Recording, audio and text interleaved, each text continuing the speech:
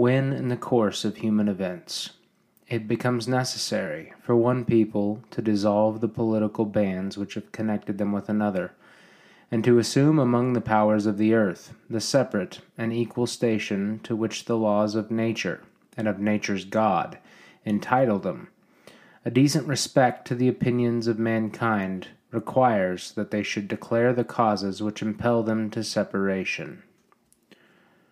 We hold these truths to be self-evident, that all men are created equal, that they are endowed by their Creator with certain unalienable rights, that among these are life, liberty, and the pursuit of happiness, that to secure these rights, governments are instituted among men, deriving their just powers from the consent of the governed, that whenever any form of government becomes destructive to these ends, it is the right of the people to alter or to abolish it, and to institute new government, laying its foundation on such principles, and organizing its powers in such form, as to them shall seem most likely to affect their safety and happiness.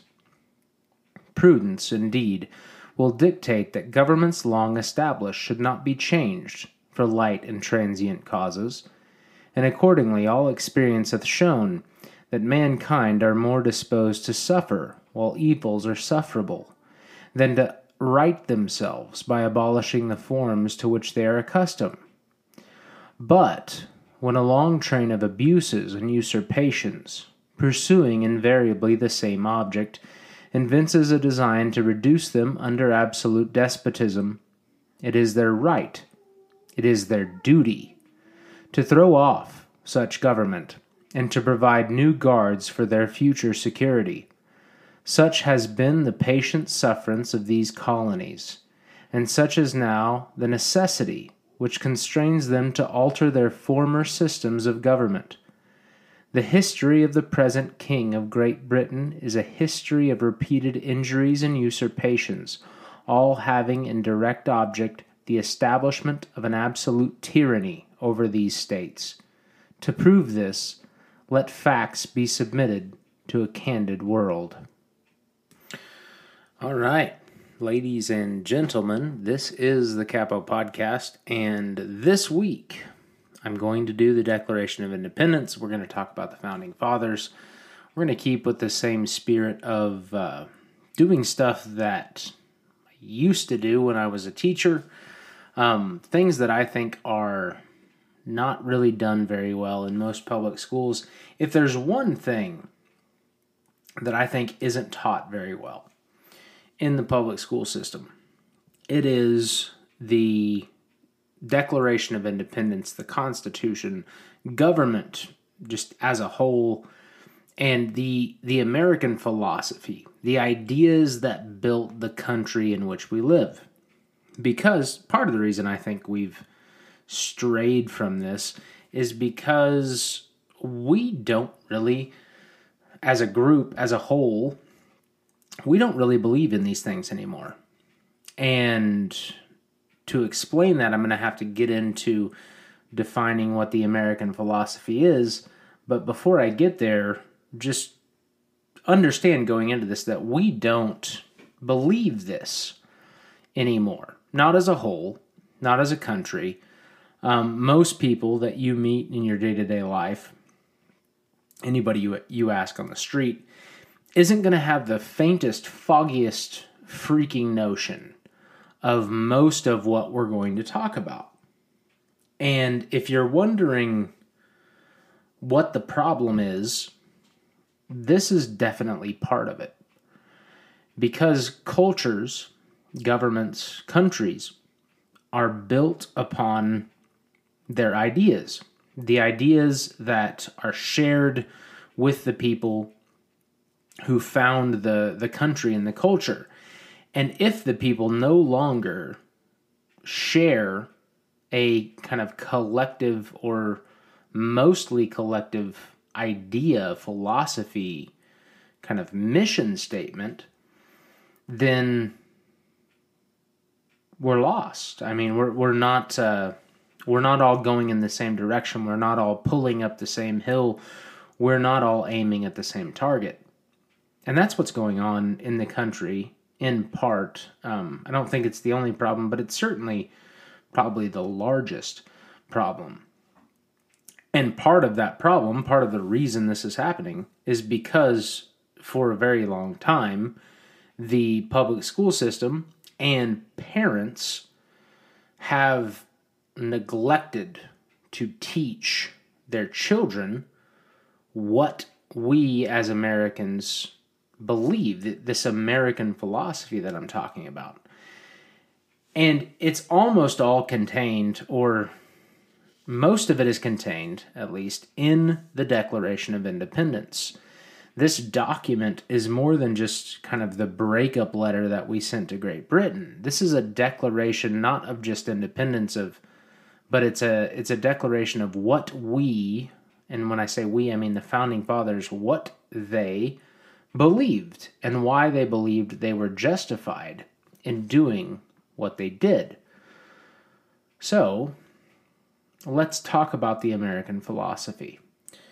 And when I say the American philosophy, I mean the ideas on which we kind of hang our hat. The things that we believe in a collective way to form our government, our society, our culture. And the people who say that there is no American culture, they are wrong. There is an American culture, there is an American philosophy, an American idea. And I think I've kind of touched on this in earlier episodes. It's not like we just came up with all of it and went from there. It's not like this was invented out of whole cloth. It is largely, the American philosophy is largely this culmination of classical liberalism and all of European history kind of blended in with Judeo-Christian ideas and Greek and Roman government ideas. And all of this kind of came to a head in the late Enlightenment with the Age of Revolution, in which America was kind of the first big kind of push in the Age of Revolution. And the American philosophy goes kind of something like this. It rests on three basic principles. And the first one, number one, the first idea is that the reality of natural rights pre-exist government. So natural rights are the idea, and that idea is something that is before pre-existing any government is ever created. So to understand what this means, first you have to define what natural rights are. And natural rights are a classical liberal idea, and we can also call them negative rights. And a negative right means that to exercise the right, the only thing required is to be left alone. And this is different than a positive right. For a positive, quote-unquote, right to be a right, something is required from someone else for your benefit, for your right to be exercised. And this is why, free college, free housing, free healthcare are not rights in the way the American philosophy defines rights. Because nothing is free. Someone, somewhere, has to pay for it, whether with money or by labor to produce whatever the good or service is.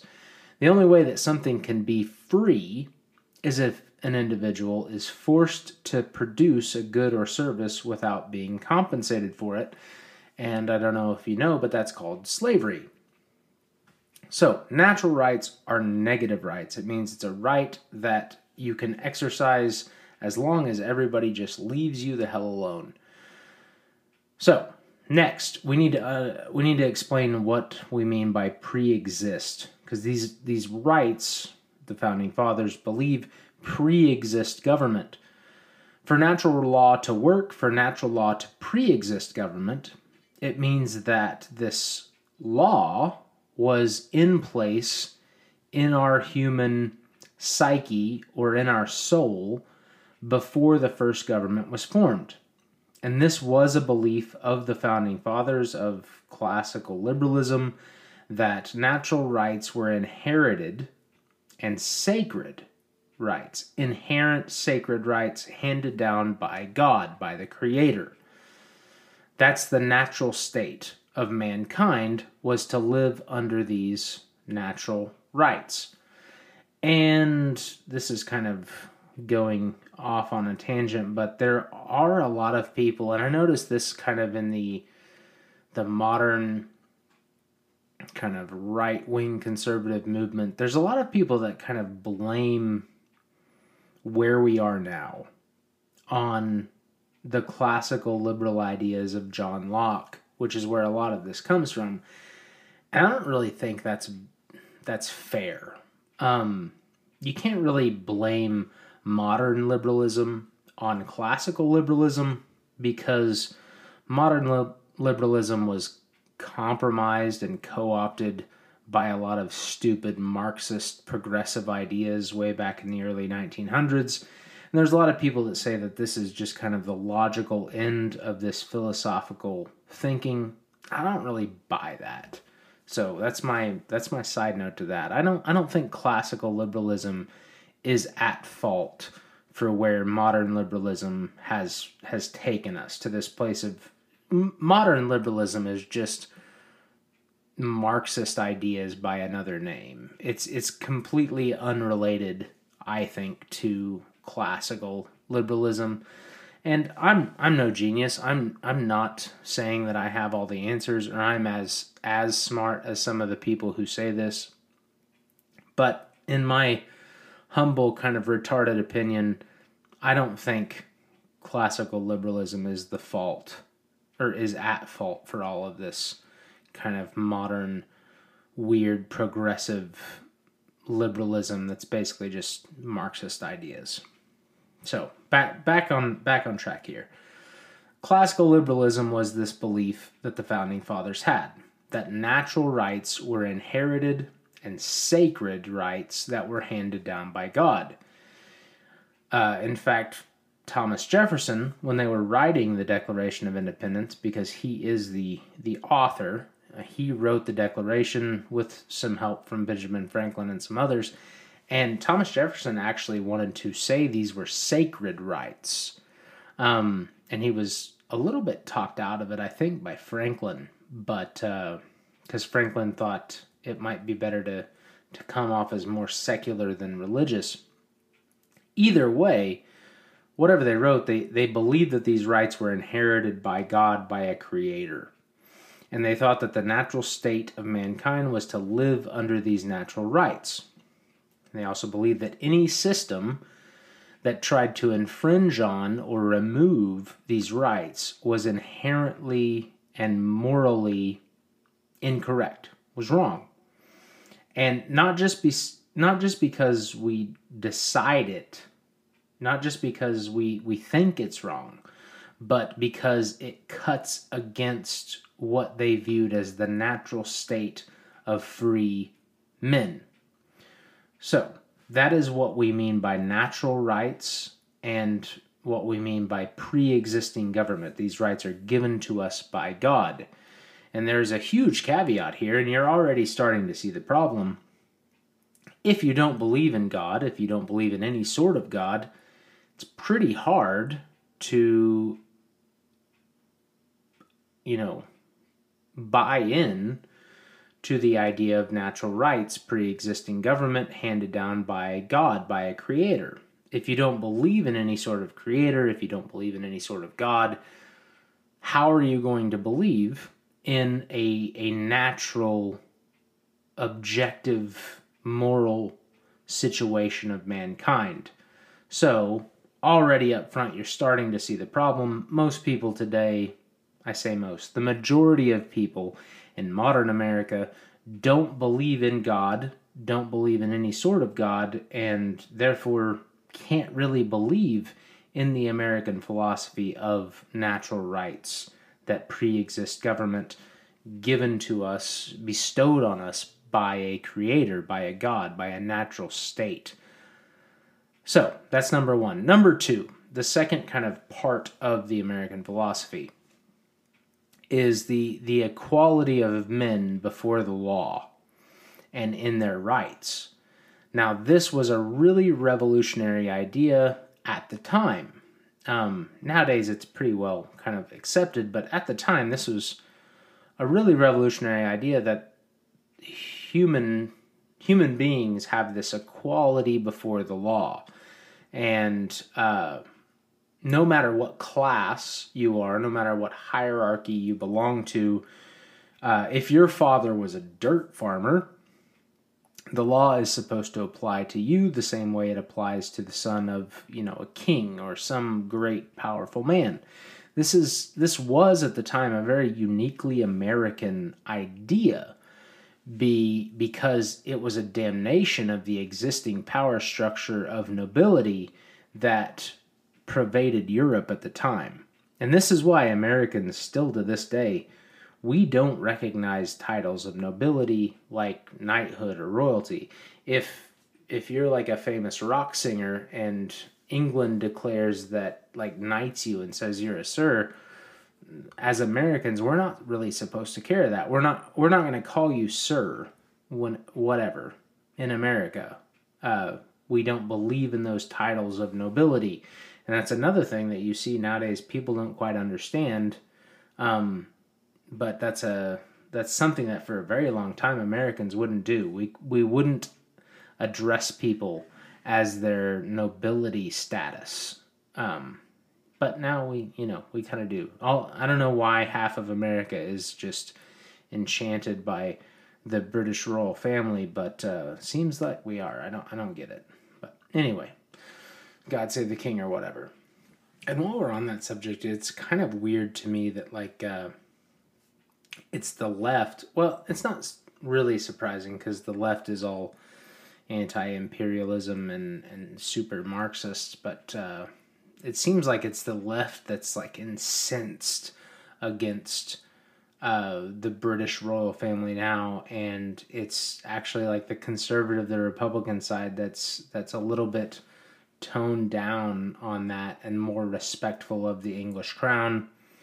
And in some ways that's a little weird to me because of how we started, but in other ways it makes absolute sense. Like the conservative side has a little more respect for what built kind of the modern world, and we understand that the British royal family and other royal families kind of played an integral part in the last 100 years of, European history, whereas the rabid Marxists on the left want to tear literally everything down to the foundation stones so they can rebuild their utopia, which will actually not be a utopia at all, but it will be a horrifying dystopia that if you want to see what it will look like, you can listen to all of the audiobooks that are on this podcast. There's my plug for the episode for the audiobooks.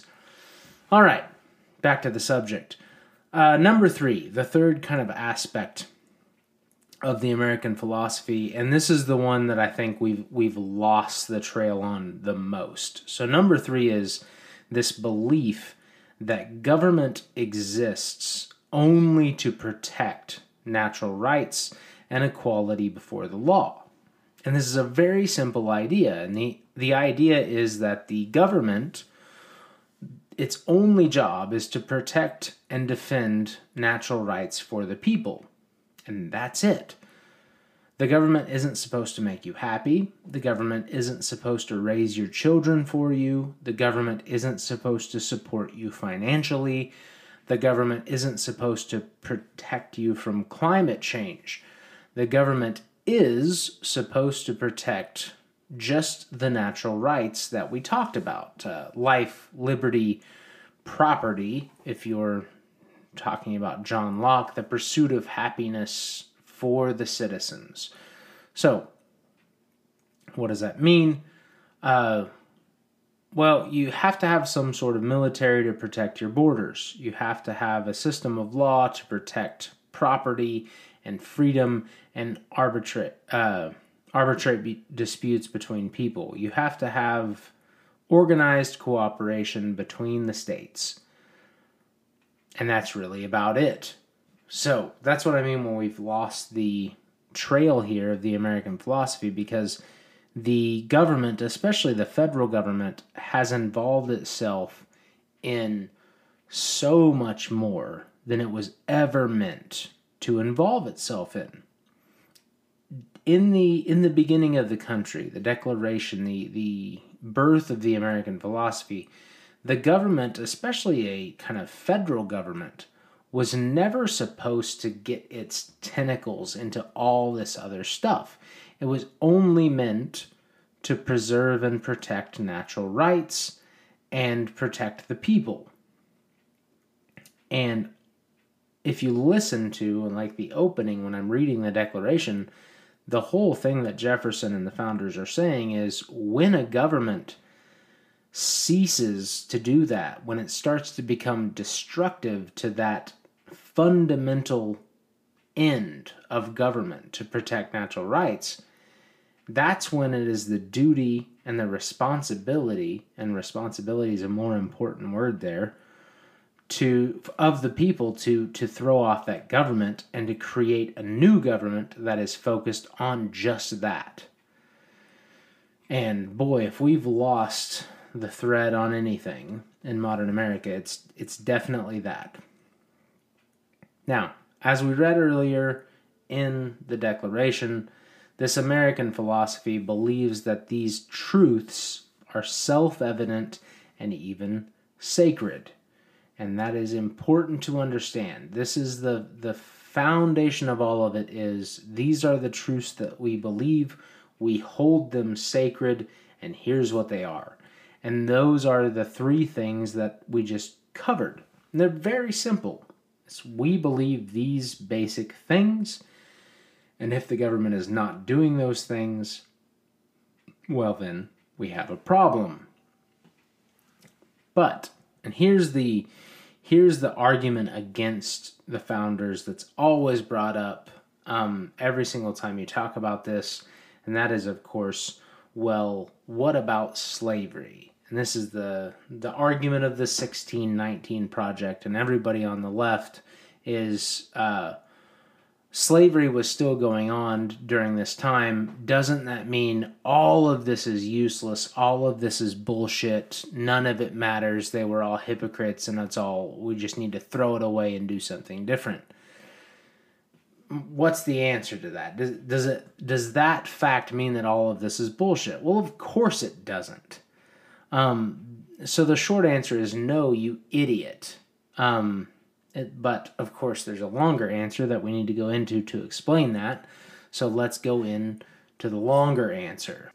And the longer answer is more complicated than no, you idiot, but it's still pretty simple. When we talk about slavery was something and is something that has existed since the beginning of time.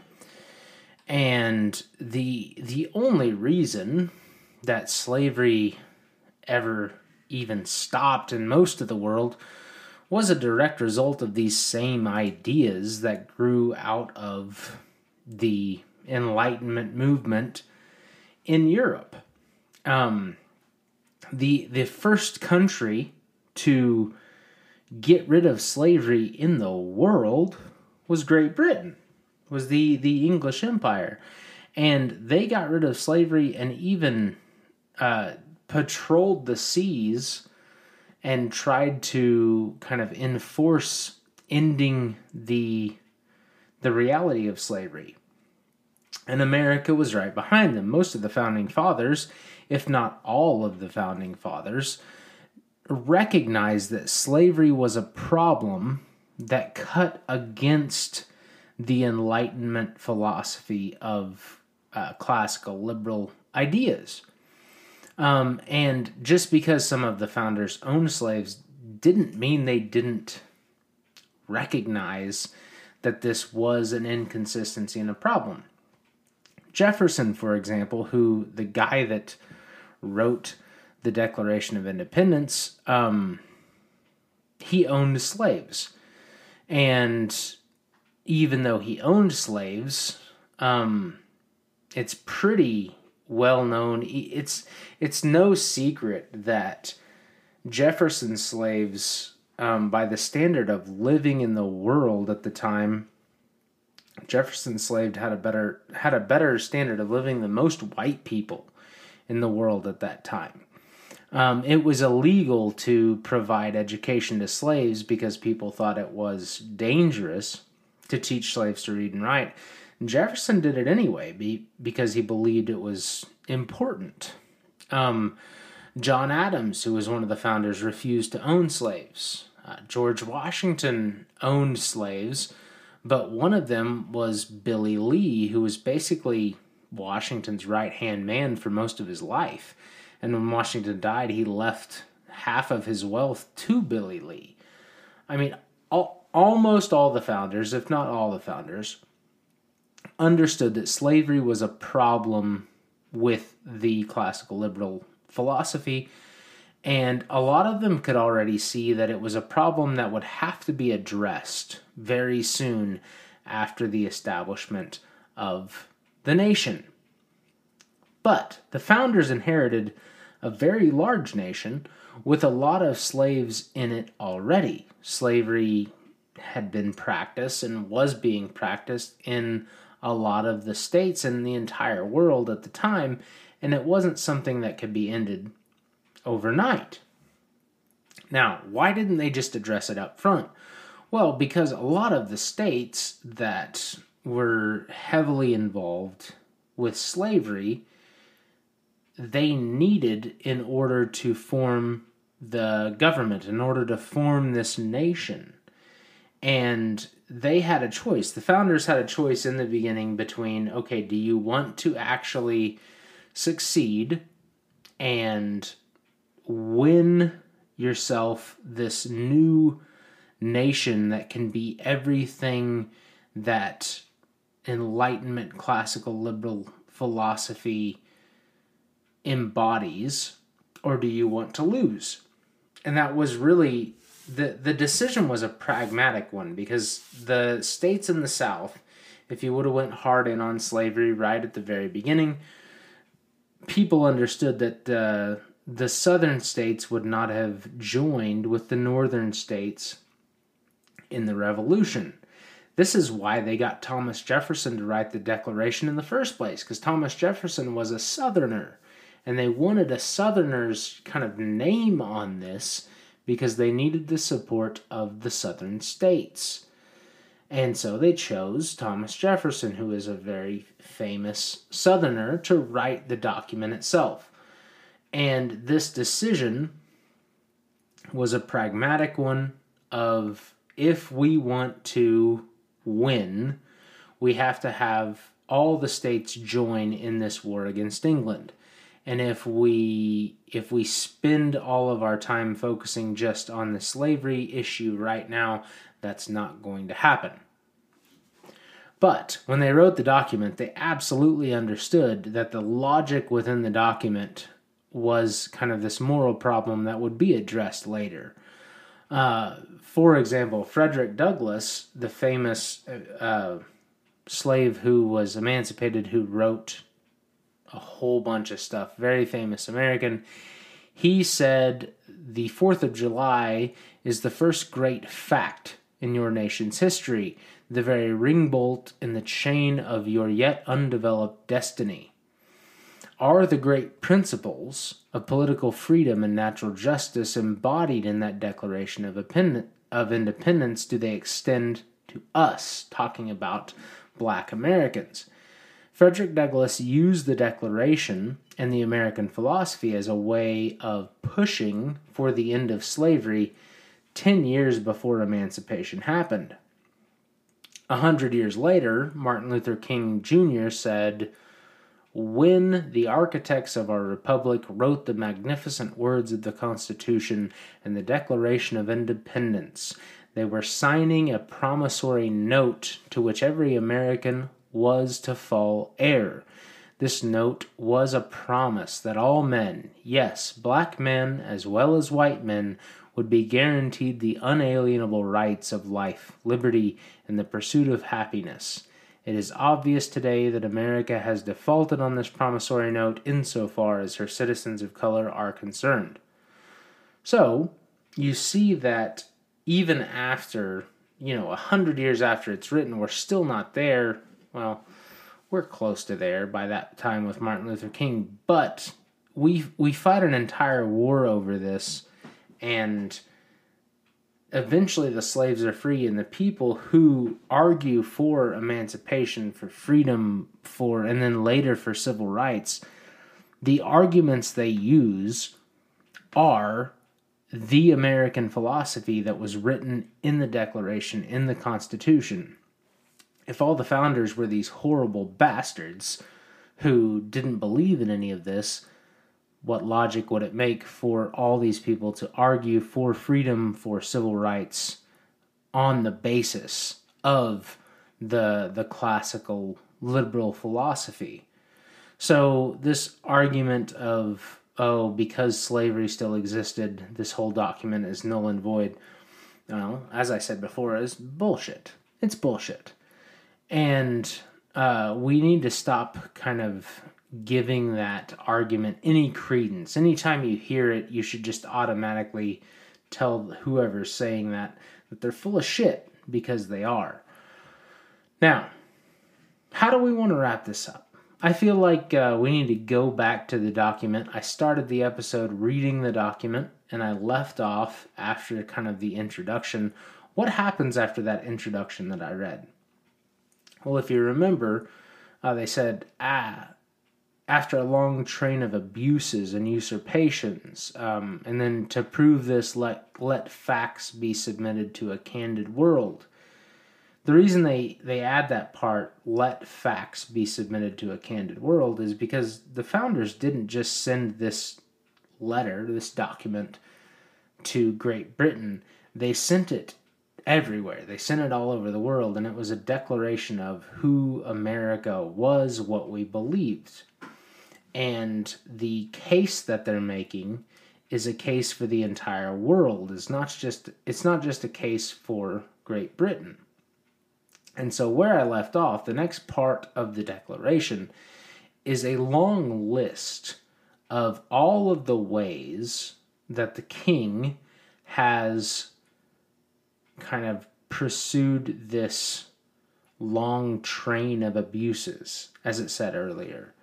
And I'm not going to read them all, because that would be a little bit tedious and a little bit too much, I think, for just a podcast. But all of the reasons that Jefferson lines out and the Founding Fathers line out goes on for a page and a half. And it starts out pretty tame, just kind of explaining all of the ways that King George III is kind of screwed up. And by the end, it goes, I would say, kind of goes a little overboard. I'll just read this one part. Kind of when you get down through it, a whole page and a half, this is a quote. He says, "He has plundered our seas, ravaged our coast, burnt our towns, and destroyed the lives of our people." And I'm not saying this isn't true, because it is, but it is kind of it's a hoorah speech almost at this point of, this is what the king is doing. And for some reason, it's probably because when I was young, I watched a lot of SpongeBob. I always think of that scene where, I don't know, the episode with Bubble Buddy, where he's like, he brought a plague onto our houses, and everybody says he did, and then he says no, but are we going to wait around until he does? That's kind of where we are in the Declaration. He kind of lines everything out and makes it sound like the King of England is just the most horrible bastard that ever lived. And was he? Well, kind of, but probably not as bad as Jefferson was making him out to be. But does that matter? I don't know. I don't think so.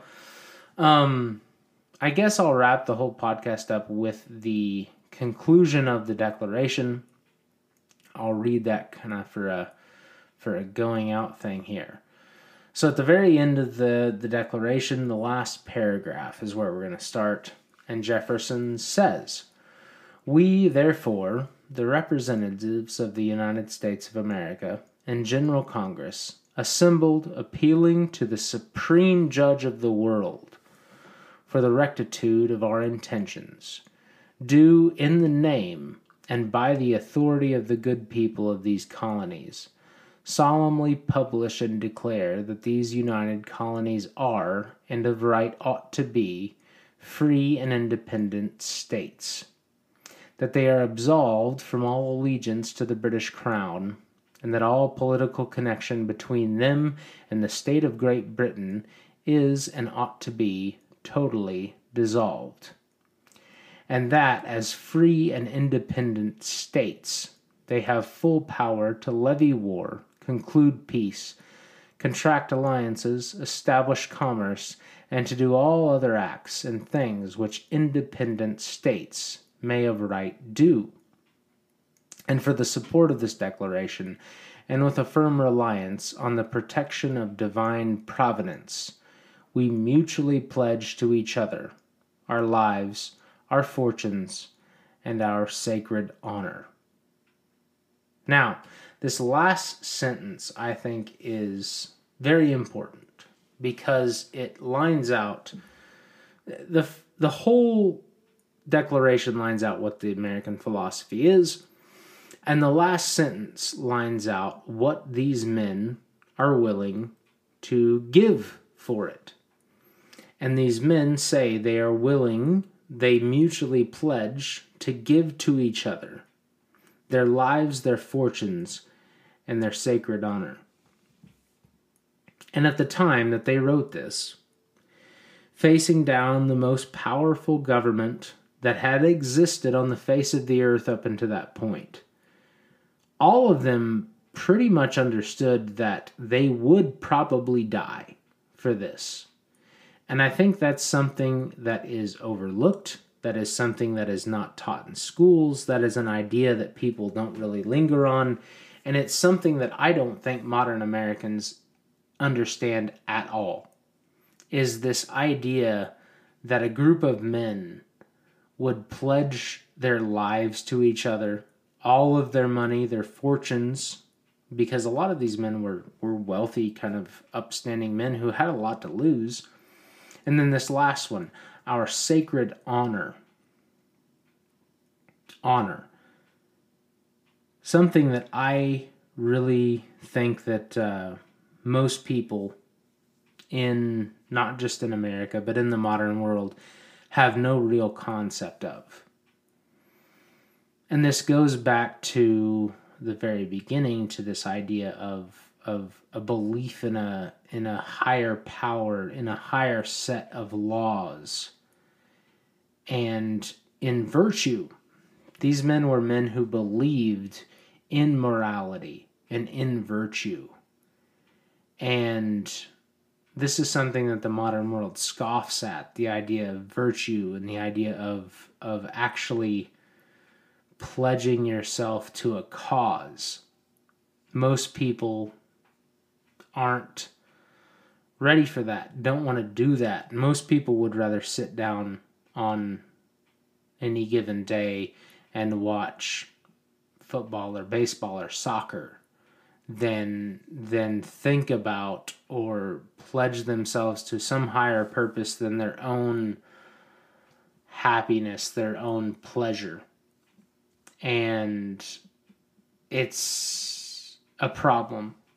And it's a problem that I don't think we are actually going to address as a nation. And I hate to be the stormy rain cloud person, but that's where I think we are. I think there are a lot of people, just by the numbers, there are a lot of people who actually do believe in concepts like virtue and honor and making pledges and taking oaths to each other. But even though there's a lot of them, it's definitely not the majority. Most people don't think that way. And because we are in this place as we are as a nation, where most people don't have any concept of this document, don't have any concept of the American philosophy as a whole, because we're there, the only way to preserve this idea, this philosophy, is not going to be as a whole any longer. And so to preserve this philosophy, the only way to do it is going to be preserving it in a smaller realm than the whole. And I think that's where we're headed. And I think that all of you listening should kind of understand that. You should prepare yourselves for that. And if you are of the inclination to be someone who believes in this, then you absolutely should do it with everything you have. You should be willing to pledge to each other your lives, your fortune, and your honor. Because if we're not willing to do that, we will absolutely lose. And when I say lose, you know what I mean. We'll lose. Because anybody who's not willing to pledge themselves to a cause can't hope to win any sort of cause, morally or otherwise. So, that's where I'll leave you today. That is the Declaration of Independence. Next week, I don't know, maybe I'll stay on this train. Maybe we'll read some Patrick Henry or something. We'll stay on the patriotic train to America Town. I don't know. We'll just see what happens. But I'll catch you next time on the Capo Podcast. Thank you for your time.